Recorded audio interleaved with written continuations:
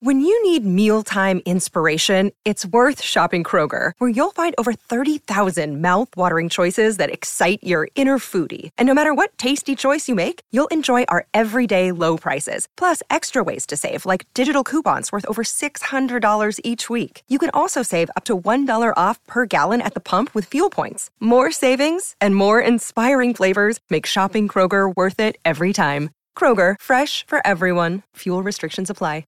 Another day is here, and you're ready for it. What to wear? Check. Breakfast, lunch, and dinner? Check. Planning for what's next and how to save for it? That's where Bank of America can help. For your financial to-dos, Bank of America has experts ready to help get you closer to your goals. Get started at one of our local financial centers or 24/7 in our mobile banking app. Find a location near you at bankofamerica.com/talktous. What would you like the power to do? Mobile banking requires downloading the app and is only available for select devices. Message and data rates may apply. Bank of America N.A., member FDIC. The Slate Culture Gabfest is brought to you by BollandBranch.com, the company that makes luxury bedding affordable. Get the nicest sheets you've ever owned for about half the price of what stores and boutiques are charging. Order right now and they'll give you $50 off a set of sheets plus free shipping. Go to BollandBranch.com, that's BollandBranch.com, and use the promo code CULTURE. And by Club W, leading the grape-to-glass wine revolution. Answer just 6 simple questions at clubw.com, and their algorithm will create a palate profile just for you. Get wine directly to your door, perfectly customized to match your taste. For 50% off your first order, go to clubw.com/culture. And by the 21st Annual Critics' Choice Awards. Tune in live January 17th at 8 p.m. Eastern, 5 p.m. Pacific to see who in film and TV takes the top prizes. Only on A&E. The following podcast contains explicit language.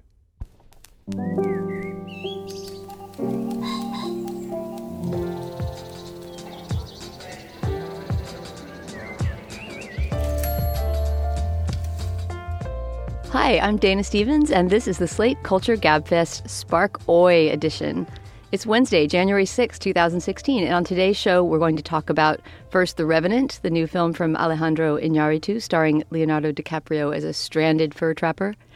And next, the Japanese cleaning and organization expert Marie Kondo, whose book The Life-Changing Magic of Tidying Up had people all over the world throwing out their belongings by the garbage bag, has a new book out called Spark Joy, and we'll discuss it with Slate's book critic Laura Miller. And finally, we'll discuss an essay about profanity, its uses and misuses in the English language. Julia and Steve are both out this week, but we have a great panel of guests. Joining me is Slate's book critic Laura Miller. Hi, Laura. Hi, Dana. And Mike Pesca, host of Slate's inimitable daily podcast, The Gist. Hello, Mike. Thank you, and thank you for not imitating it. I could not inimicate it right. if I tried, hence its inimitability. Thank you. We tried to have an imitable open source podcast, but it didn't work. We went the other direction. Copyright issues. Mm-hmm. And as usual, before we get started, we have a couple bits of business to talk about. The first one is an announcement about a Slate live show coming up. Mom and Dad Are Fighting, our wonderful parenting podcast with Dan Coyce and Allison Benedict. We'll have a live show later this month. It's going to be in Brooklyn, New York at the Bell House, a great venue, on Tuesday, January 26th. And they have a great guest that they've invited, the First Lady of New York City, the wife of Mayor Bill de Blasio, Chirlane McCray, who I did not know is also a poet and will apparently be bringing some of her poetry and talking about poetry with Dan and Allison. So to get tickets, you can go to slate.com/live. Again, that's Mom and Dad Are Fighting live in Brooklyn at the Bell House on Tuesday, January 26th. We had one more bit of business. Mike, you want to take it away? Sure. So on my show, The Gist, which has been described as inimitable, we have on a guy named Matthew Dix who tells great stories and tells you how to tell stories. And he's a 20-time Moth Story Slam champion. And it was about a year ago, we put a call out. Hey, Matt will coach you up in a story. And we took calls. And this guy, Frank Kennedy, has been working with Matt Dix. And now Frank is going to be debuting his story. And the event is called Story Collider. What Story Collider is, it's pretty much stories of science. This event will take place Friday, January 15th. And in addition to Frank Kennedy, also telling stories will be physicist turned storyteller Ben Lilly, Rachel Maddow Show's in-house astrophysicist Summer Ash, and a guy named Mike Pesca. So We also want to say Slate Plus members are invited to join me and Matthew Dix and the Storytellers for a complimentary happy hour before the show, which is upstairs at the KGB bar. The show is at the Crane Theater in Brooklyn, and you could find out all this stuff by visiting slate.com/live. All right, that's a lot of good live events about to happen. So let's turn to The Revenant, the new film by Alejandro Iñárritu, who, be it noted, directed the Oscar-winning Best Picture of last year, Birdman. It stars Leonardo DiCaprio. It's based quite loosely on a true story and then a novel that was loosely in turn based on that story. It takes place in the 1820s in an unnamed place that seems to be somewhere in the Dakota Territories. And to give a thumbnail sketch of the story, it is essentially a survival narrative, a nature survival narrative, and a revenge story, which is, I think, the part that Iñárritu laid in over the original story. And so it tells the somewhat true story of Hugh Glass, a fur trapper who is left for dead or left while dying after a bear mauling by some of his companions and manages literally to crawl from the shallow grave that's been buried from him to heal his own wounds and to go, I think in real life it was something like 350 miles through untracked, uncharted land in an attempt to find the man who had left him there for dead and take his revenge. The man who left him there for dead is played by Tom Hardy. And really it's sort of a two-man film, although there are lots of other characters. It's all about the dyad of these two guys. And as a warning before we start this discussion, we may get into some light spoilage. So if you don't want to know anything about what happens in The Revenant, you can forward ahead. Anne, our producer, is going to pop on and tell you exactly what minute you need to get to the podcast, not to hear anything else about The Revenant. If you would like to skip this segment, just fast forward to 21 minutes. So the film opened on Christmas Day, which is always the sign of an Oscar-seeking prestige movie, and it's being positioned, I think in particular DiCaprio's performance is being positioned in the Oscar race very heavily. I'm very curious to hear what you guys think about The Revenant. First of all, let's listen to a clip.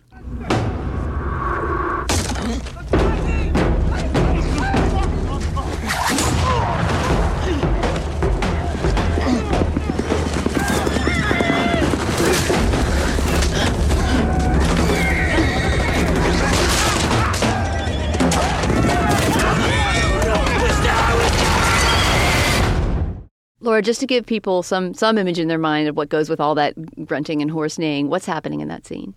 That's the scene where he is riding a horse that he is, or a pony really, that he's stolen from some French trappers. And suddenly some Indians see him and begin to attack him. And he's sort of riding desperately for his life. And then the horse just goes over a cliff. So one might think that was an odd audio excerpt to choose for a podcast, given that there's no dialogue and you hear nothing but grunting, the sound of horses, and, apparently the sound of warfare. But in fact, that's a very typical illustrative audio clip of The Revenant, wouldn't you say? Yeah, there's not a lot of dialogue in it. So, Mike, tell me, what did you think, The Revenant? Would you send people to see it? Depending on the type of person they are, if someone says, I really don't like blood, gore, horse innards, or scenes of buffalo being eaten, no, not for you. But if you're willing to go with the movie, and even if you're like me, so it overcame some preconceptions, objections. One, to me, Leonardo DiCaprio, of all the pretty actors, is the worst. I rarely think he transcends either his looks or my conception of him. I think that, for instance, in The Wolf of Wall Street, it was fine. In Gangs of New York, I didn't buy him. In The Aviator, I definitely didn't buy him, but I really bought him here. He doesn't look like Leo DiCaprio. And compared to the other Jake Gyllenhaals or Ryan Goslings, I think he's just, the world of pretty actors. I think he's the worst. I also thought that it was a real man. I love the director. I knew that he'd be willing and eager to put his characters in extremis because not just Birdman, but Amores Perros, which was the first time I encountered him, was lots of scenes of gore, and that doesn't bother me. In fact, when it's well done, I love it. But I thought it would be a real man versus nature, and that would be most of the conflict. So we'd see him famously. There were all these, and it made its way into the presidential race about his attack by a bear. Reputedly a sexual attack, according to Jeb Bush's advisor. That was an insane thing that happened. Did you know about this? No. The Drudge Report reported that this new Leo DiCaprio movie had Leo being raped by a bear, and a Jeb Bush advisor tweeted out if this How could this be true? It's not true, folks. There was I don't no bear understand how that helps or hurts Jeb Bush to make that observation on Twitter. Well, we see where he is in the polls, don't we? Yeah. So I thought it would be man versus nature, and most of the conflict would him be up a mountain or in a river or something. But the thing I loved most about this movie is from a screenplay perspective. Now, there's very little dialogue, so that's not what we mean by screenplay. But I just think he expertly sets up the antagonist. For moments where, like, Tom Hardy is the antagonist, we think it's going to be pretty cliched. But then I think there's moments when you see Tom Hardy volunteer to sit with the dying post-bear attack Leo DiCaprio, where we say to ourselves, his motivations make a bit of sense to us. He's doing it for the money. And then things turn a little bit. I think it's very cleverly constructed, where you have a few strains going on. You have man versus nature, but you also have the Tom Hardy character out there as someone for DiCaprio to focus on, like a quest. But then overlaid against this, you have other interesting characters like French fur trappers, but also these Re-Indians, they're called the Re-Indians, who serve as somewhat of a deus ex machina, but also kind of the soul of the story, where you really realize what the white man is doing to their land, and then they come in interesting ways plot-wise. So I just thought it was a really riveting visual movie, which everyone will say, but also a really well-written movie. Laura, what about you? I loved this movie. The thing that I really want, even apart, you can have no story and really sketchy characters, but if you create a really powerful sense of place for me, I'm just very easy. And the sound design on this, the photography, the way that, the wounds that people have are it's bloody, but they look real. And the way that it conveys how hard it was, how harsh that environment was, how cold it was, how you were always having to sort of slosh through water or trudge through the snow, and the tenuous clinging that everyone has to life in these conditions. It totally I was washed away by it. I have no critical distance from it. Wow, interesting. I think I like this movie a lot less than either one of you. I think for the first hour, Laura, I was on exactly that page, that the sense of place was so overpowering, even though we never knew exactly where it was. This is not one of those movies that gives you a legend at the bottom that says, Calgary, 1820, or wherever it was filmed. I think it was filmed in Canada for the most part. For the first hour, I was swept up in that. And the cinematography by the great Mexican cinematographer Emmanuel Lubezki, who also won an Oscar for Birdman last year, is really, really sensational. There were a lot of physical hardships on this shoot, in large part because of the philosophy of Iñárritu and Lubezki, that they wanted to use only natural light, which when you're shooting way, way up in the north in winter means that you only have a few hours of light a day to shoot in, that they wanted everything to be practical effects and people to be really riding their horses and Leo to be really wading through the half-frozen rivers. And so I think it was one of those shoots where, as you say, the toil and the trudging were they were being born on the body of the actors as well. And so that did give it a real sense of survival narrative. And I think I loved that too. But everything that happened basically from the moment that Leo somehow crawled out of his grave and started to head toward Tom Hardy, I felt like not only was it extremely schematic and predictable after that, but that I started to feel like it was a sadomasochistic movie in a way, which is something that Iñárritu has certainly been guilty of in the past, that he sort of wants to just grind the audience's face into the horribleness of whatever the character is experiencing. And that starts to become almost the sole gambit of the film, rather than to tell someone's story. Did either of you feel that at all, that Iñárritu was just trying to rough you up? No, I knew that this would be the criticism, and indeed it was, that it becomes a slog, or that there is this masochistic feel to it.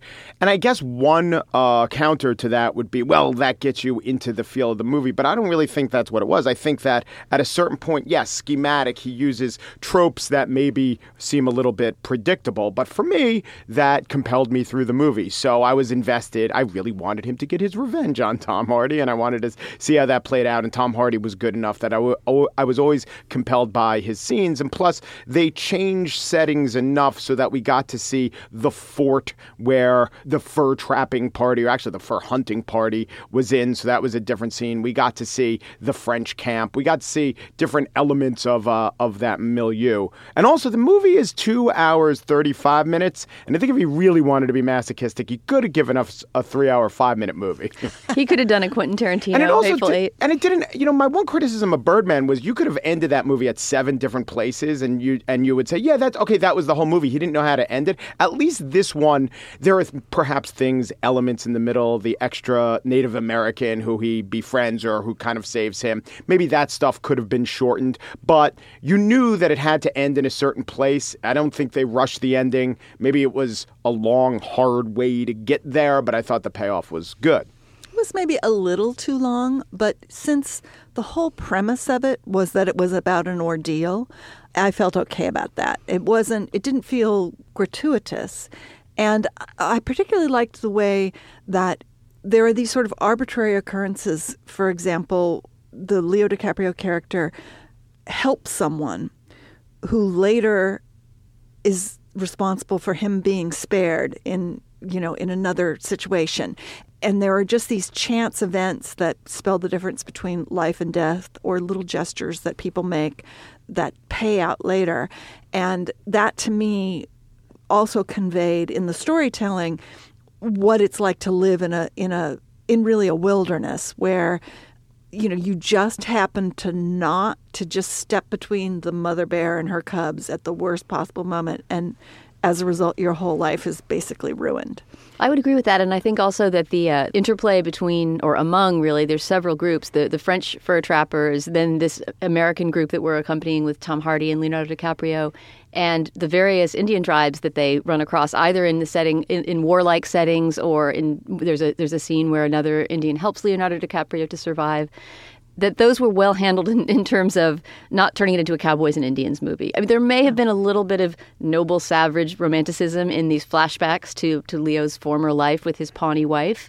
But in general, I thought that this movie skirted very well, that problem that we have when we reenact the war for control of this continent as a kind of Cowboys and Indians fantasy. Well, and the dispossessed Indian, the Indian who is the kindest to him, says, Sioux killed my family, that they're bonded over this loss that is not just a colonial loss. I mean, the Sioux were incredibly brutal people, especially the Crow. And so you get the sense that although there is a larger colonial backdrop, that it is just a really brutal environment where anybody could turn against you. Right. I will tell you the 3 things that I like least about this movie. One, you mentioned those flashbacks with his wife. We should mention that he married a Pawnee woman and had a son with her, but they were very reminiscent of Russell Crowe and Gladiator and the Fields of Elysium. And now we understand the stakes and the backstory, and they felt put in there in order to provide that emotional element. Yeah, right? They definitely. That's what I mean by schematic, right? Yes, there. that was bad.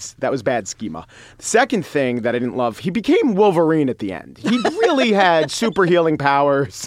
In real life. He did bounce back from that bear mauling. He did all right. Like, he gritted his teeth and couldn't talk, but soon he was, executing pretty tricky, crafty maneuvers to trick Tom Hardy into thinking he had shot the right guy when, in fact, he hadn't. But the big overarching theme was about the marketing and how often they told us this was based on actual events. They don't say a true story. And I don't care. I'm sure the marketing shows that more people will see the movie. But I think it's a cheat. I think it's an artistic cheat that if that's the way to get you more invested by saying it's based on actual events. And when you really examine the record, I mean, you said it was based on a book that was based on a real story. I mean, we're talking about essentially a tall tale, maybe not Pecos Bill or Paul Bunyan, but a conflated story from 1820 where maybe there was an element of truth. Some guy was 200 miles from a fort and maybe there was a bear mauling and he crawled back. I also read in the original story, he let maggots eat his flesh so gangrene wouldn't set in, and that wasn't in the movie, the one disgusting thing they left out. I can't believe Inarritu would pass up the opportunity to film that. So no maggots in the winter. No maggots. Oh, yeah. But how often they had to tell us that it was based on actual events, as if there was a flaw in the movie that would make up for it, if that gets us more invested in it, and how real were the events. It's a bit of a trend. I mean, it's been a long time trend in movie making, and I object to it. So you object not to the fact that it was based on a true story, but that it was marketed with that. How often they said it, right? If you had found out, something like this happened, or was the jumping off, that's all it was. Maybe some names were used and it was the jumping off point for the story that we saw. But how closely it adhered to reality, I would think very, very little. I guess, as usual, I try to pay as little attention to the marketing campaign and trailers and so forth as possible. You have to see the movie anyway, no matter how it's marketed. So, right, yeah. right. No, but yeah, for that precise reason, I try to go in knowing as little as possible about how they want me to think about the movie or what I'm going to see on screen. I don't even like visual spoilers. I like it all to be new. But I have to say that the fact that it was based on a true story, to me, sort of added to the wow factor. Just imagining, even if all you have to imagine is someone surviving alone in that wilderness, forget about the revenge narrative or, any encounters that he has along the way. Just that elemental image of a lone man against the elements and that it had actually happened was powerful for me. And as someone who likes to read these sort of true life survival stories and think, what would I do if I were in that situation? At the point where his horse has died from falling off the cliff, there's this scene where the horse is lying there and he's looking at it, and I'm thinking, oh, yes, he's going to cut open the horse and take out its guts and get inside the horse. You knew it was going to happen? I when he started to cut the horse, I was like, yes, because I knew that people had done this, and I've never seen that in a movie, and I've always was fascinated by the idea that people who killed large animals like this in really cold conditions use the body heat of their prey. Well, what about to survive. Empire Strikes Back with the Tauntaun? You saw that. I did, but I don't remember a single thing in it. He slices the Tauntaun open with the lightsaber, shoves Luke inside, and says, "I thought these things smelled bad on the outside." See, that's the kind of dialogue we were missing for this movie. But yeah, it was very Tauntaun-esque. Yeah. I just feel like that has to become one of the big memes of Oscar season is like the man got inside a horse and you didn't give him a little gold statue. Yeah, really. So I guess we sort of have a mixed jury here. I guess Mike is saying if you like extreme survival stories, if you can stomach seeing a horse slit open, and there's gore. There's gore. There's lots of gore. There's very little dialogue, and I think arguably you could say this movie is a bit of a slog, but it is a movie about a slog, so that's somewhat fitting. I think to me it felt, in the sense that Birdman did as well, like a ride. It was a ride movie. While I was experiencing it, it was intense and thrilling and terrifying, and what was going to happen next to this poor man. And the minute it ended, I stopped thinking about it and never thought about it again, which maybe that's Iñárritu's thing. But there are worse things a movie can do to you than take you on a thrilling ride. So The Revenant, Alejandro Iñárritu, it's in theaters now. Go and see it if you're interested, and tell us what you thought at facebook.com/culturefest. And now we've reached the moment when we hear from our first sponsor. Laura, what do we have this week? Well, this week's Slate Culture Gabfest is sponsored by Boll and Branch. There is one important thing you can do to help ensure that you have a good day, and that's to have a good night's sleep the night before. One company has set out to make this possible. It's Boll and Branch. They've reinvented sheets and bedding with the sole purpose of making your nights more comfortable than ever. Dana, I know you have Boll and Branch sheets, so tell us all about them. Well, I love these sheets and I love this company, so I'm going to sound like a shill, but this experience did happen to me and I much appreciate it, is that Julia was raving so much about her Boll and Branch sheets after reading her first ad that I decided to use the CultureFest code and get myself some sheets. Oh, so you're not a shill. I mean, we are being paid to say the ad, but you actually paid your own money. Well, I haven't finished my story yet. So I went on, put everything in, and then I never saw the place where you added the promo code. I think because they used different language that said something like, instead of promo code, it said something else. I didn't see that space. So I ended up buying the sheets at full price. Like a sucker. But then I wrote a note to Boll and Branch, just to their general address, saying, hi, I sponsor a podcast that you advertise your sheets on. I've heard they're really wonderful. I just forgot to enter my promo code. Can you please give me the discount on these sheets? And customer service there is on it because they're so well rested. Well, but as it turns out, Boll and Branch is this tiny, wonderful company that is really run by the CEO and his wife. It's a couple that started this company together, and he himself wrote me back and said, forget about the promo code, I'm sending you free sheets. Awesome. And then he also sent me a little video about how their sheets are made, and they use very fair labor practices, and it really did seem like they're a green company, a responsible company, and a company that answers their email within hours, just all around wonderful. And then when the sheets arrived, they were fantastic. So the next time someone asks you, how could you sleep at night? You answer, Boll and Branch. Boll and Branch. Indeed. You can get these amazing sheets only in one place, and that is bollandbranch.com, where you know you're paying for quality sheets and not for department store overhead. Go online to Boll, that's B-O-L-L, and branch.com, and they'll let you try them risk-free for 30 nights. You'll also get 20% off your entire order, sheets, towels, blankets, duvet covers, everything, by using the promo code CULTURE. That's bollandbranch.com, promo code CULTURE. Okay, Dana, back to the show. All right, let's move on to topic 2. So, Laura, you just wrote a long piece about Marie Kondo, the cleaning guru. It's hard to even sort of describe what figure she is in the decluttering world and how she's made her mark in the last year. You talked about both The Life-Changing Magic of Tidying Up, which is her book from last year? Yes, it came out about this time of year last year. And I know that it swept the nation because I heard people talking about it and cleaning their houses based on it. And I was sort of already done with snickering at it when it so happened that I was waiting for my daughter to get out of a lesson one day, looking through some books in the bookstore, and I fell into the spell of The Life-Changing Magic of Tidying Up. And as it happens, I just finished reading it a few days ago. And now I'm about to embark on a huge decluttering mission of my own house. So I'm especially interested to hear right now what your take was on Marie Kondo. Well, this book has been huge. It's sold upwards of 3 million copies globally and, just been parked on the bestseller list in the U.S. for the entire year. And it is a sort of a cult. There are people who call themselves converts, spelled with a K, because her name Kondo is spelled with a K, who get online and discuss their various purges and tidying campaigns. And I'm actually already fairly tidy. And so some of this, I was just like, it didn't feel that relevant to me. I don't have a lot of stuff that I need to throw away because every year before a house sitter comes to stay in my apartment, which is a small New York City apartment, for the summer, I do a major purge of stuff. And I don't have a problem throwing stuff away. But I did learn certain sort of finer points of folding from her that I, kind of obsessively relished and have employed. And I open my sock drawer and go, yes, even better than it was before.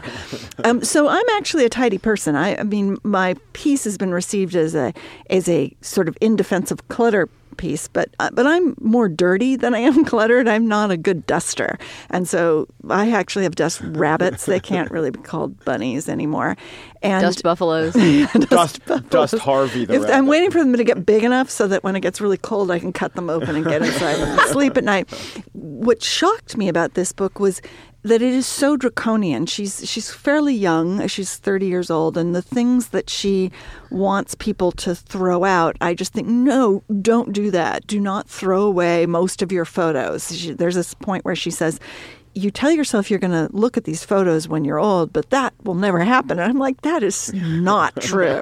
If there's one thing I wish I had more of from my 20s, it's photos of my friends and places I lived and or letters or diaries. She convinced one of her clients to throw away a diary and letters from an old boyfriend. That seemed crazy to me. And also, she only has 30 books. She's a big book purger, and she's basically like, don't keep those books you think you're going to read someday. Well, but doesn't she I remember she gives an exception. She says, unless you're a scholar or an author. And so I just immediately took that exception, like, fine, all 4,000 books are staying in my apartment. Well, I practice a very strict economy. As someone who gets sent a total onslaught of books, I have a section of my apartment that is for the temporary collection of books that are just out or about to come out or whatever that I need to keep for my immediate work. And then I have my permanent library. And no book gets to join the permanent library until another book goes out.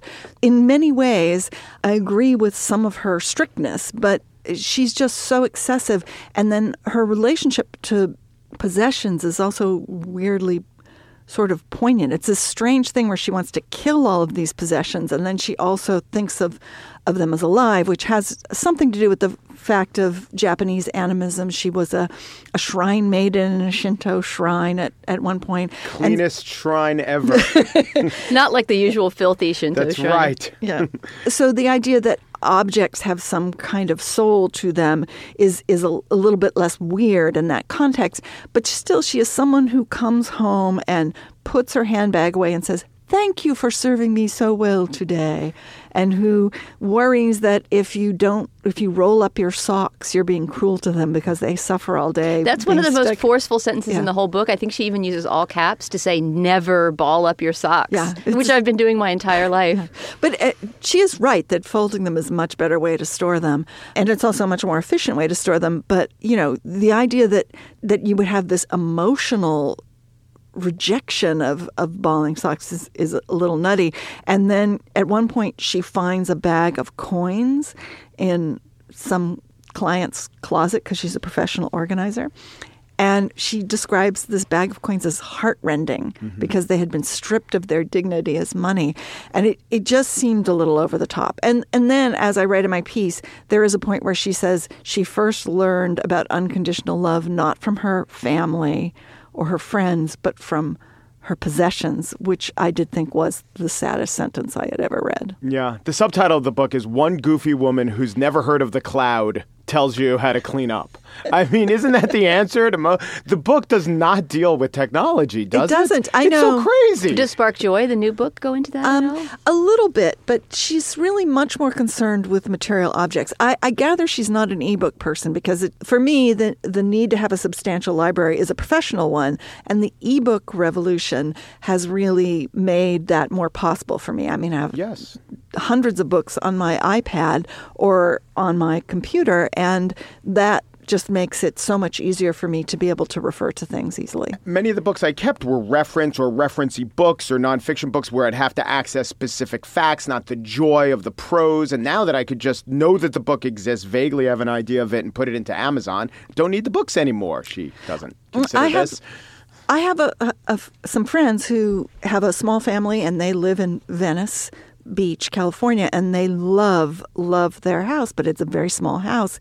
And as their kids have gotten older and they've acquired more and more possessions, they haven't wanted to leave this house. And so one of the things they've done is gotten rid of a lot of their books, which many people are horrified by. But as the husband put it, these are often books that they've had since they were in college. They don't really reread them.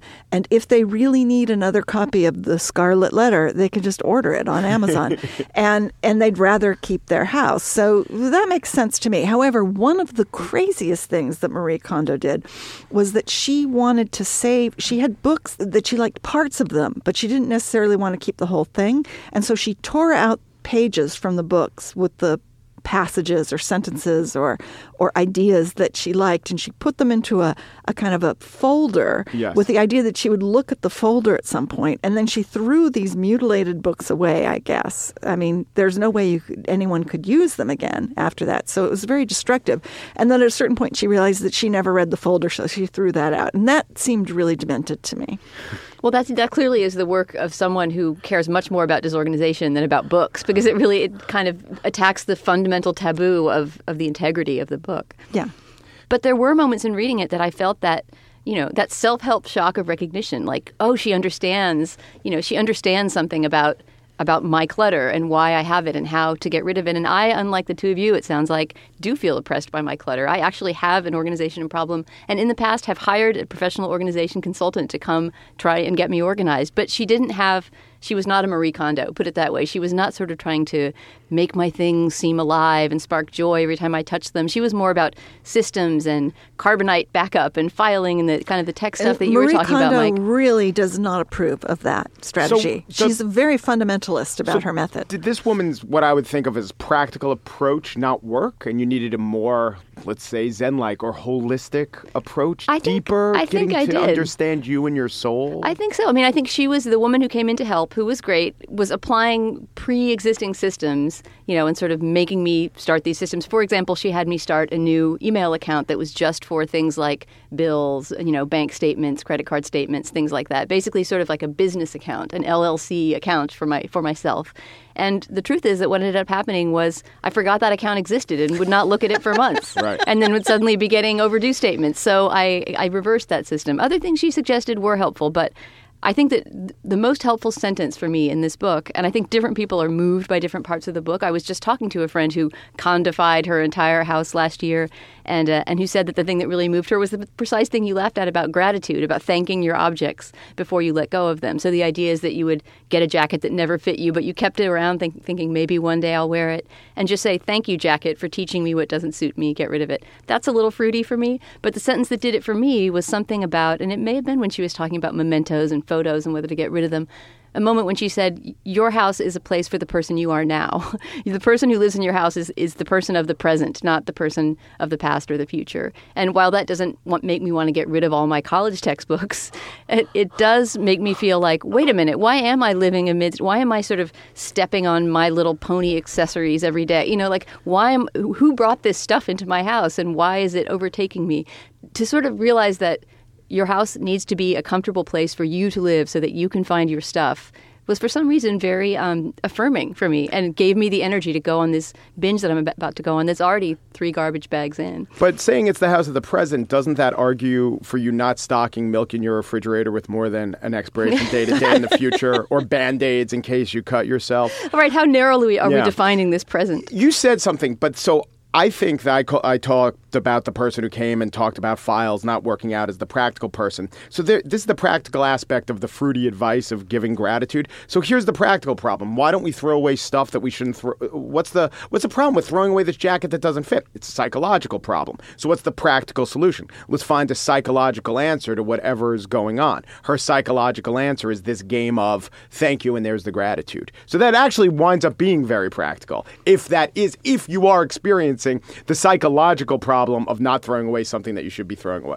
Right. I mean, I think as a clutter expert, I'm sure she works with a lot of people like me and way worse. I'm not a hoarder, but I understand the instinct of I don't want to buy tons more stuff and keep it, but I have a very hard time letting go of things, especially mementos, papers, books, anything like that. I mean, essentially any piece of paper, once it's achieved a certain age, it becomes interesting, right? You find an old receipt from 20 years ago and you say, oh, look, I was shopping in that bookstore in San Francisco that I used to go with my favorite, right? I mean, memories exist in paper in this way. They're bound up in it. And if you're a kind of person who has a hard time letting go of that, maybe you need a little bit of fruity animism in order to let that happen. Well, this book would definitely not be as successful as it has been if it didn't speak to these emotions that we all have tied up in our stuff in one way or another. You know, whether it's like you're someone like me who loves throwing stuff away, which suggests an attitude or an approach that I have, or whether you sort of can't figure out which are the things that you need to keep or not, which is basically what her whole spark joy philosophy is about. You know, like when you hold it in your hand, does it spark joy? So, you know, and if it doesn't, then away it goes. And if you feel if it makes you feel guilty or like, oh, a little anxious because you might need it someday, you know, ignore those feelings and just go with the joy feelings, and then you'll totally be surrounded by stuff that gives you joy. The downside of that is that she actually threw away her screwdriver because she didn't like it, and then she broke a ruler that she actually really loved because she was trying to use it as a screwdriver. And so you do need to sort of tweak that approach a little bit, but it really depends on what your relationship with your stuff is.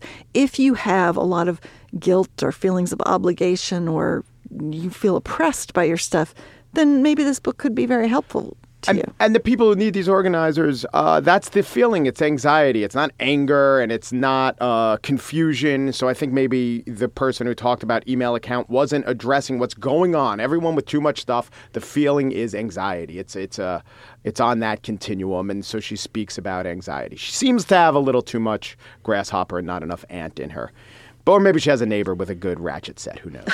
I'm also curious. I recently read some article about her going around promoting her new book, Spark Joy, and she's pregnant. She's going to have a baby this year. So for one thing, there's obviously going to be some sort of, parenting-related condo book in the future. But also, I wonder how her relationship to clutter will change when she's stepping on little pony accessories around her perfectly uncluttered apartment. People seem to really resent her. Having written a piece that's been perceived as this anti-condo piece, whereas I think of it as more of just a condo skeptical piece.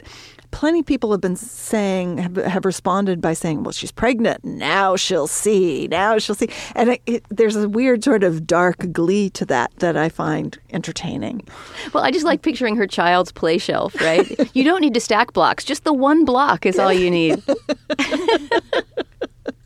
All right. Well, if you're a clutterer like me, or an unclutterer like Laura and Mike, or a clutterer who's happy with his level of clutter like Mike, take a look at Marie Kondo, The Life-Changing Magic of Tidying Up, and her new book, Spark Joy. And if they spark joy and or rage in you, come and tell us about it at facebook.com/culturefest. And now it's the time in our show when we hear from our other sponsor. Mike, what have we got? There's a problem in this world, and now there is a solution. The problem, of course, you know what I'm going to say. There are times in your life when you are without wine. Yeah, we've all been there, and you didn't get to express your gratitude towards your wine. So there you are, you're wine-free. You've had a wine-free situation thrust upon you. What do you do to get your wine? Luckily, there is a solution. The solution is Club W, right? Like, let's say you come home, there's a long day, you want your wine, you don't have a bottle in the house. Or let's say, well, I'm thinking about going to the grocery store, but the wine aisle with all those labels, and I think I know what a Chardonnay is. Of course I know what a Chardonnay is, but maybe you drank the last half bottle of Chardonnay before walking to the grocery store, and now you have no way to orient yourself. Club W is there for you. It's a new wine club that sends wine directly to your door, and not only does Club W send you wine, they send you wine that you will love drinking, because on their website, there's a 6-question quiz. I suggest you do that before drinking any wine, and the quiz then calculates your palate, so every bottle you receive from Club W is perfectly tailored to your taste. Right now, Club W is offering Slate's Culture Gabfest listeners 50% off the first order when they go to clubw/culture. So don't ever be wine-free in that horrible wine-free situation again. Just go to clubw.com/culture to get 50% off your first order. Don't you want to enter that 6-question quiz to see what kinds of wine they think match your palate? That could be fun too. clubw.com/culture. Dana, now that we've cleansed our palate of that, back to you. All right. Thanks, Mike. All right, on to our third segment, which is going to be a discussion of profanity. This is going to be fun. There's an essay by Mark Edmondson in the LA Review of Books this week called On Shit, Profanity as Weltanschauung by Mark Edmondson. Weltanschauung being, Laura, you're our book critic, worldview,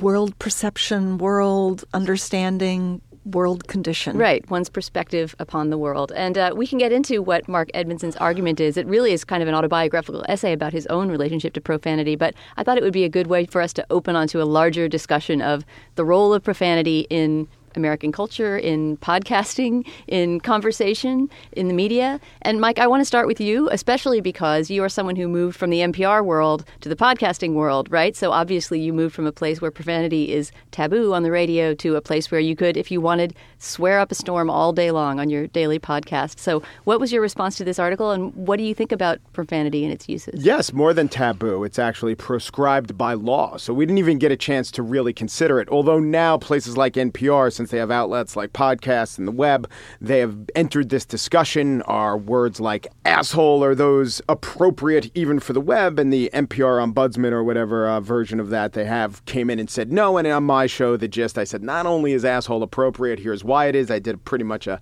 taxonomy of assholes. And in writing that and performing that piece on The Gist, I think, I would assume a lot like the author of this piece, Mark Edmondson, felt. It's so fun to really examine shit and fuck and these words, and to write about the differences between these words and their near synonyms, and to even title a piece on shit, profanity, as Weltanschauung, or I would prefer Weltendreck, which I think means a world of shit, right?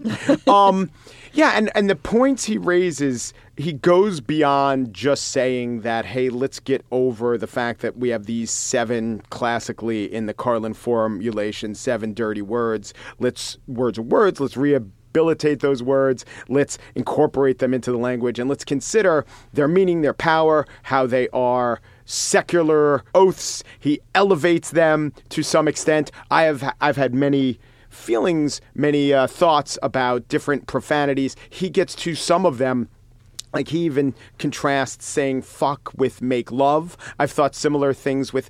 There's this weird thing where the thing that's supposedly the dirty word, like fart, maybe something you shouldn't say in mixed company, but the acceptable version of that, past wind, is much more yucky, actually. It actually becomes much more disgusting, and please don't say that. I think the similar thing has gone on with the whole making of love. They're all tied to things like your age and the age when the words were introduced, but...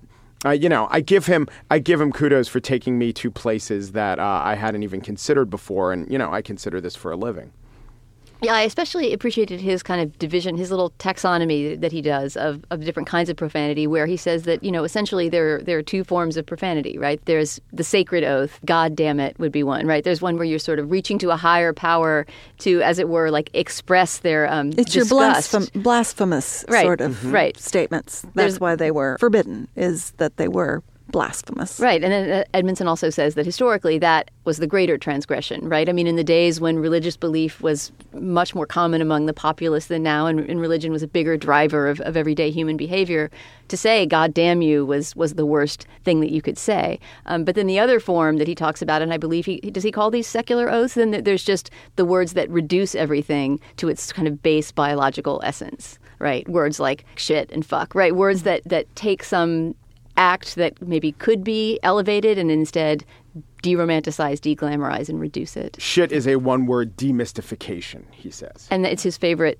curse word as well. It has a lot of power. It does its job. Then well. he mentions also that he is particularly fond of an expression that brings those two streams together, which is holy shit. Yeah.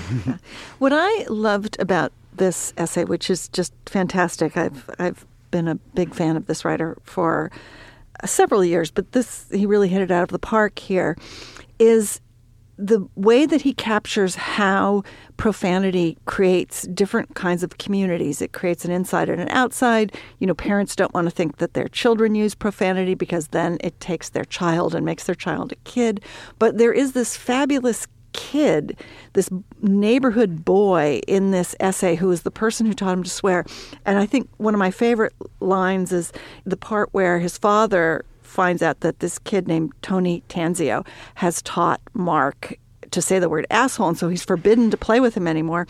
And he was like, well, my father didn't understand. I didn't really have any choice of whether I played with Tony or not. He simply appeared from time to time on the top of the fence by the oak with his floppy curls and his jester's rags and marvelous strong shoes that seemed to have been made by a village shoemaker for a boy who was about to go adventuring off and up the beanstalk, maybe, to kneecap the giant. I just thought that Tony Tanzio is the sort of spirit of transgression right there. He's climbing over the fence. He's got these shoes that can take him anywhere that are almost slightly magical. And he's going to tell Mark all of the things that Mark wants to know, and he's going to welcome him into the community of little boys where you sit there and talk about which swear words are worse and which aren't. And so much of that discussion about profanity and using it just with the boys and never letting your parents hear you say it is what profanity is about, which is that it creates groups of people. I don't use profanity when I'm around older people, but with my peers, I use it all the time. So, what he says at the end of the piece, which is the thing that to me makes it really exceptional, is that you have to think about what kind of person you are if you use these words all the time, because they reflect just bringing everything down to this really basic biological level. If everything is profane for you, then maybe nothing is sacred. Mm-hmm. And that the opposition of those two things, the fact that profanity is kind of special in a way, also makes it possible for things to transcend, to be more special than that. So as icky as the expression making love is, he says if you can only talk about sex using the word fuck, then that actually does say something about how you think of sex. Do you guys say, let me ask you this. I don't know if you think this is interesting. I say curse. That's the word I use for these words. Profanity, I say they're curse words. Some people say cuss. Maybe that's a Southernism. It sounds like an old gold prospector. Some people say swear. I just say curse because that's how I was raised. I don't know which one best describes what I think of the words. They're not really a curse as in a magical spell, although maybe they have that effect. I don't know if they're a swear or an oath. Maybe they are a cuss. Well, and then there's the childish expression bad words, yeah. And the idea that those words have an actual power. My daughter hates when there's cursing going on. Not that there's a whole lot of it going on around her, but we actually have a swear jar that was instituted by her because she doesn't want to hear her parents using bad words. Well, and they are magic words. I mean, that's sort of the whole point of this essay, is that they magically produce this response in his parents when he used them that was just like, these are words that are so powerful that if you just say one of them, there was this whole chain of unpleasant effects, but it's just instantly his father backhanded him and he was forbidden from playing with this boy. And, they are words of power. And there is this way that if they're used constantly, they do sort of lose some of their power. Right. He says there's a form of cynicism or hopelessness in putting the F word in every single sentence you say. And I feel like I hear that. I'll hear teenagers on the train sort of trying to impress each other with nonstop strings of profanity. And I sort of want to stop them and just say, you guys can just talk to each other, Yeah. They lose their power and there's like a contagion effect to the words around them. They make the whole sentence lose their power. I think there's one other important thing, which is, I don't know if on this show you've ever discussed that short essaylet on bullshit by Harry Frankfurt. But the idea of bullshit is really important. I just interviewed a professor named Penny Cook was his last name, who did, I think he says, the first scientific study about how we detect bullshit, essentially. So it was a great joy to write pseudo-profound bullshit. Great joy that he wrote that in his headline. But I think it's an important thing to think about. And when Jon Stewart in his last show talked about sort of the war on bullshit, not being able, bullshit is very distinct from just mendacity or lying or misleading. It's an important thing to think about. And I think calling bullshit on bullshit and using the word bullshit is an important thing. Right, because that is a deflationary act, right? That would be precisely a moment when something needs to be brought down to a more base level because whatever that person is saying, whatever the rhetoric is aspiring to some sort of truth or profundity that it doesn't have. I predict that as a Hail Mary in a presidential debate, or maybe not a debate, but somewhere, a candidate, it might be Trump, will say bullshit on something, and that will be a day's story. Someone's going to get called bullshit in the public sphere, and that will set the world on its ear. We'll see if that happens in this upcoming campaign. I mean, I guess I just find it fascinating that I guess all languages, I don't know if this is true, but all languages must contain such words, right? This must be sort of a necessity of human language, that there have to be words that express taboo ideas and that provide a release of anger or a release of energy in some way. That it's I'm sure there are linguists out there writing about this. Yeah, right? and they're usually, words for people's genitals, words for sex, words for shit, basically, and then some kind of religious transgression. I mean, they're kind of the same in every language. Low, yeah, right. There are weird sort of curses where you say, your uncle is a gander or something, and how dare you? I'm storming out of the studio, yeah. Laura. My uncle is no gander. And you make some gesture that is totally innocuous in your society and is completely offensive in another society. So there are some things that sort of change in that way, but those are kind of the basics, as Edmondson says, the basic bodily functions and the religious sort of disrespect or transgression. Lolo kana papiki. What does that mean? It's Hawaiian for stupid son of a bitch. How dare you? All right. Well, I guess we'll all agree that we're going to continue to swear in the appropriate context and not swear in the other context, so that when we do swear, it's special. It's like it has to spark joy, right? That curse word has to spark joy when you hold it in your mouth. It's definitely sparked joy in me every time Mike has cursed in this. And very good. I'm here to help. So again, the piece is in the Los Angeles Review of Books. It's by Mark Edmondson, and it's called On Shit, Profanity as Weltanschauung. So go take a look and tell us what you thought with as many curse words as you care to include at facebook.com/culturefest. And now, Mike, it's the time when we talk about our other sponsor. Who have we got? The answer is the 21st Annual Critics' Choice Awards on A&E. The CCAs, the Critics' Choice Awards. They're a night to honor the best of film and TV. Hosted by TJ Miller from Silicon Valley and Deadpool. And I think, didn't he play a Bullwink? Didn't he play a cartoon moose in a movie? We'll have to check that. That did not win a Critics' Choice Award. But TJ Miller is hosting it, and some of the nominations include Mad Max. I saw on Rotten Tomatoes that was the best reviewed movie of the year. Star Wars The Force Awakens is nominated for Best Picture. We'll see who does well. Dana, you're a critic. Aren't you happy they're giving you an award? Well, sort of. You're giving them an award. Yeah, I wish the Critics' Choice Awards was for favorite critic. That would be nice. Tune in live for the Critic Choice Awards. I keep saying critic. It's not just one guy. It's the Critics' Choice Awards on A&E live on January 17th at 8, 5 Pacific time for one of the biggest nights in Hollywood. The Critics' Choice Awards hosted by TJ Miller on A&E. And Dana, take us to the endorsements, if you will.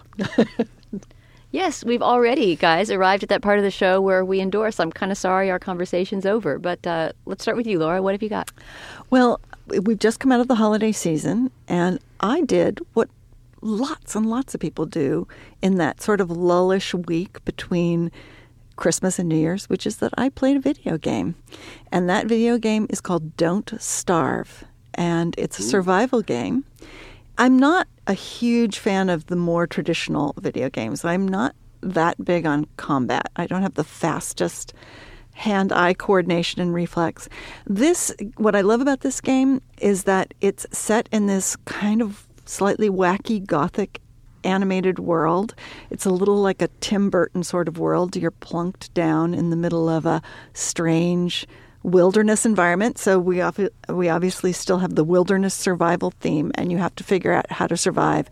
It's a strange world full of pigmen and growling spiders. Are there any virtual horses you can insert yourself into no, for night's sleep? But there are beefalo.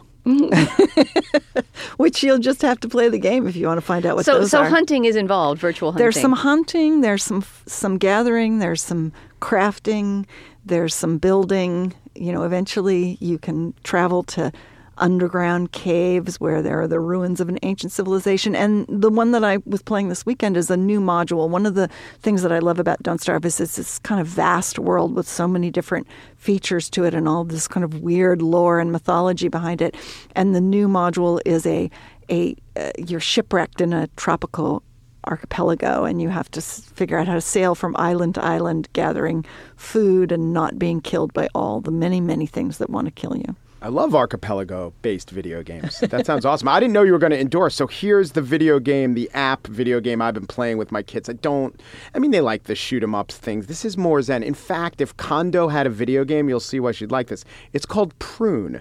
I've heard Have this. You heard is of this? Wonderful. So you grow a tree, but the tree will Mike grow by itself. Mike is demonstrating this to us on his phone right now. See how beautiful it is? And what you have to do is prune the branches so that the tree makes it to the sunlight. And when the tree makes it to the sunlight, it will reward you with some flowers. Oh, my tree did not make it. It is withering in the wind. Maybe I need to prune some more branches. This is so Kondo. It really, really is. And as I prune the branches, you see, you prune a branch, the tree grows, and look what happens. It just reached the sunlight. I got a flower. That was not to be my endorsement, but I'm happy to share Prune with you. My endorsement is challenging my beliefs. That's too global. In the specific about George Lucas. So I think like a lot of people, we thought he was great. Then he exposed himself with those prequels not to be great. But now perhaps we reconsider. One interesting challenge. I really liked Star Wars The Force Awakens. I really think it benefited from taking George Lucas out of the creative process. And yet, isn't this an example of a soulless giant corporation removing the auteur, and yet things got better? So that's an interesting thing. But then George Lucas did an interview with Charlie Rose where he made reference to this and used some derogatory language towards Disney, which he later recanted. But this, and it was excerpted in the Wall Street Journal also, was a really interesting thing to think about. Let me quote George Lucas here. In the world we live in the system we've created for ourselves, in terms of it's a big industry, you cannot lose money. So the point is you're forced to make a particular kind of movie. And I used to say this all the time with people, back when Russia was the Soviet Union, you'd say, oh, but aren't you so glad you're in America? And I'd say, well, I know a lot of Russian filmmakers, and they have a lot more freedom than I have. All they have to do is be careful about criticizing the government. Otherwise, they could do anything they want. I thought that was really interesting. And the last interesting reconsideration of George Lucas I'll throw in there was a review written by Bryant Merchant in Vice, where I don't really buy it, but he makes a good argument, and it's encapsulated in the headline of the article: The Force Awakens is the least interesting Star Wars yet. And he at least talked about how George Lucas prequels' failures, yet more interesting than what we saw on the screen. That so delighted us. And I'm going to endorse, because we talked about Marie Kondo this week, and because I'm about to start my book leave, which is going to start off with a massive kondification of my apartment. I'll let you all know how that goes. I'm going to endorse a really, really funny parody of the Marie Kondo system that was written by Mallory Ortberg, who we can now call Slate's own Mallory Ortberg, because she's our new Dear Prudence Advice columnist. But she wrote this piece on her own website, The Toast, early in 2015. It's called How to Get Rid of Clutter and Live Abundantly. And really just all the pleasure lies in the reading itself. Whether or not you've read Marie Kondo, which I hadn't at the time I read this, you will find it absolutely hilarious. And I'll just give you my favorite one of her bulleted list of tips of how to declutter your apartment, which is: the only furniture you need is a single smooth stone that reminds you of your mother. And she perfectly nails that kind of new age ditziness that makes Marie Kondo so sort of inimitably. That is a great parody. It is. You're really familiar? Great. Yeah, so I'm a huge Mallory Ortberg fan, and that is really one of her most sublime. Yeah, that was one that I sent around to everyone I knew, including my mother, who I need to get a single smooth stone that reminds me of. All right, guys, thanks so much for joining me this week, Laura and Mike. Oh, you're welcome. My pleasure. It was really fun. We tried to be as good as Julia and Steve, and hopefully we got a little close. Tried to curse as much as they would. Yeah. I don't think we reached that. None of us can curse as much as Steve does. You were most able companions, and I hope you'll both come back on soon. You'll find links to some of the things we talked about today on our show page, slate.com/culturefest. And you can email us at culturefest@slate.com or drop us a note at our Facebook page, which is facebook.com/culturefest. Our producer is Ann Hepperman. Our intern is Lindsay Albrecht. Andy Bowers is the executive producer of Slate Podcasts, and the Culture Gabfest is, of course, part of the Panoply Network. You can see Panoply's entire roster on itunes.com/panoply, and our Twitter feed is @SlateCultFest. For Laura Miller and Mike Pesca, I'm Dana Stevens. We'll talk to you next week.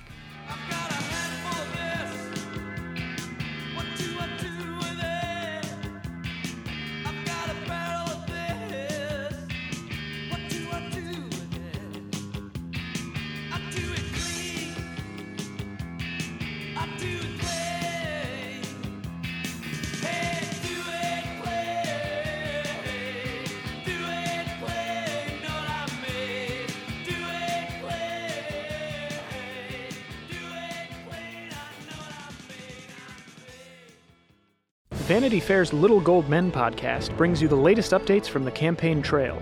The Oscar campaign, that is. Will the voters choose the establishment favorite? It's Spielberg and it's Disney. It goes down easy enough. An upstart outsider with a compelling story. There's a chance you show it and the audience just goes, I do not accept Jason Segel as David Foster Wallace. Or has the eventual winner not even entered the race yet? And we were all sitting here this year waiting on these 3 December movies that no one has seen. Subscribe to Little Gold Men from Vanity Fair and Panoply.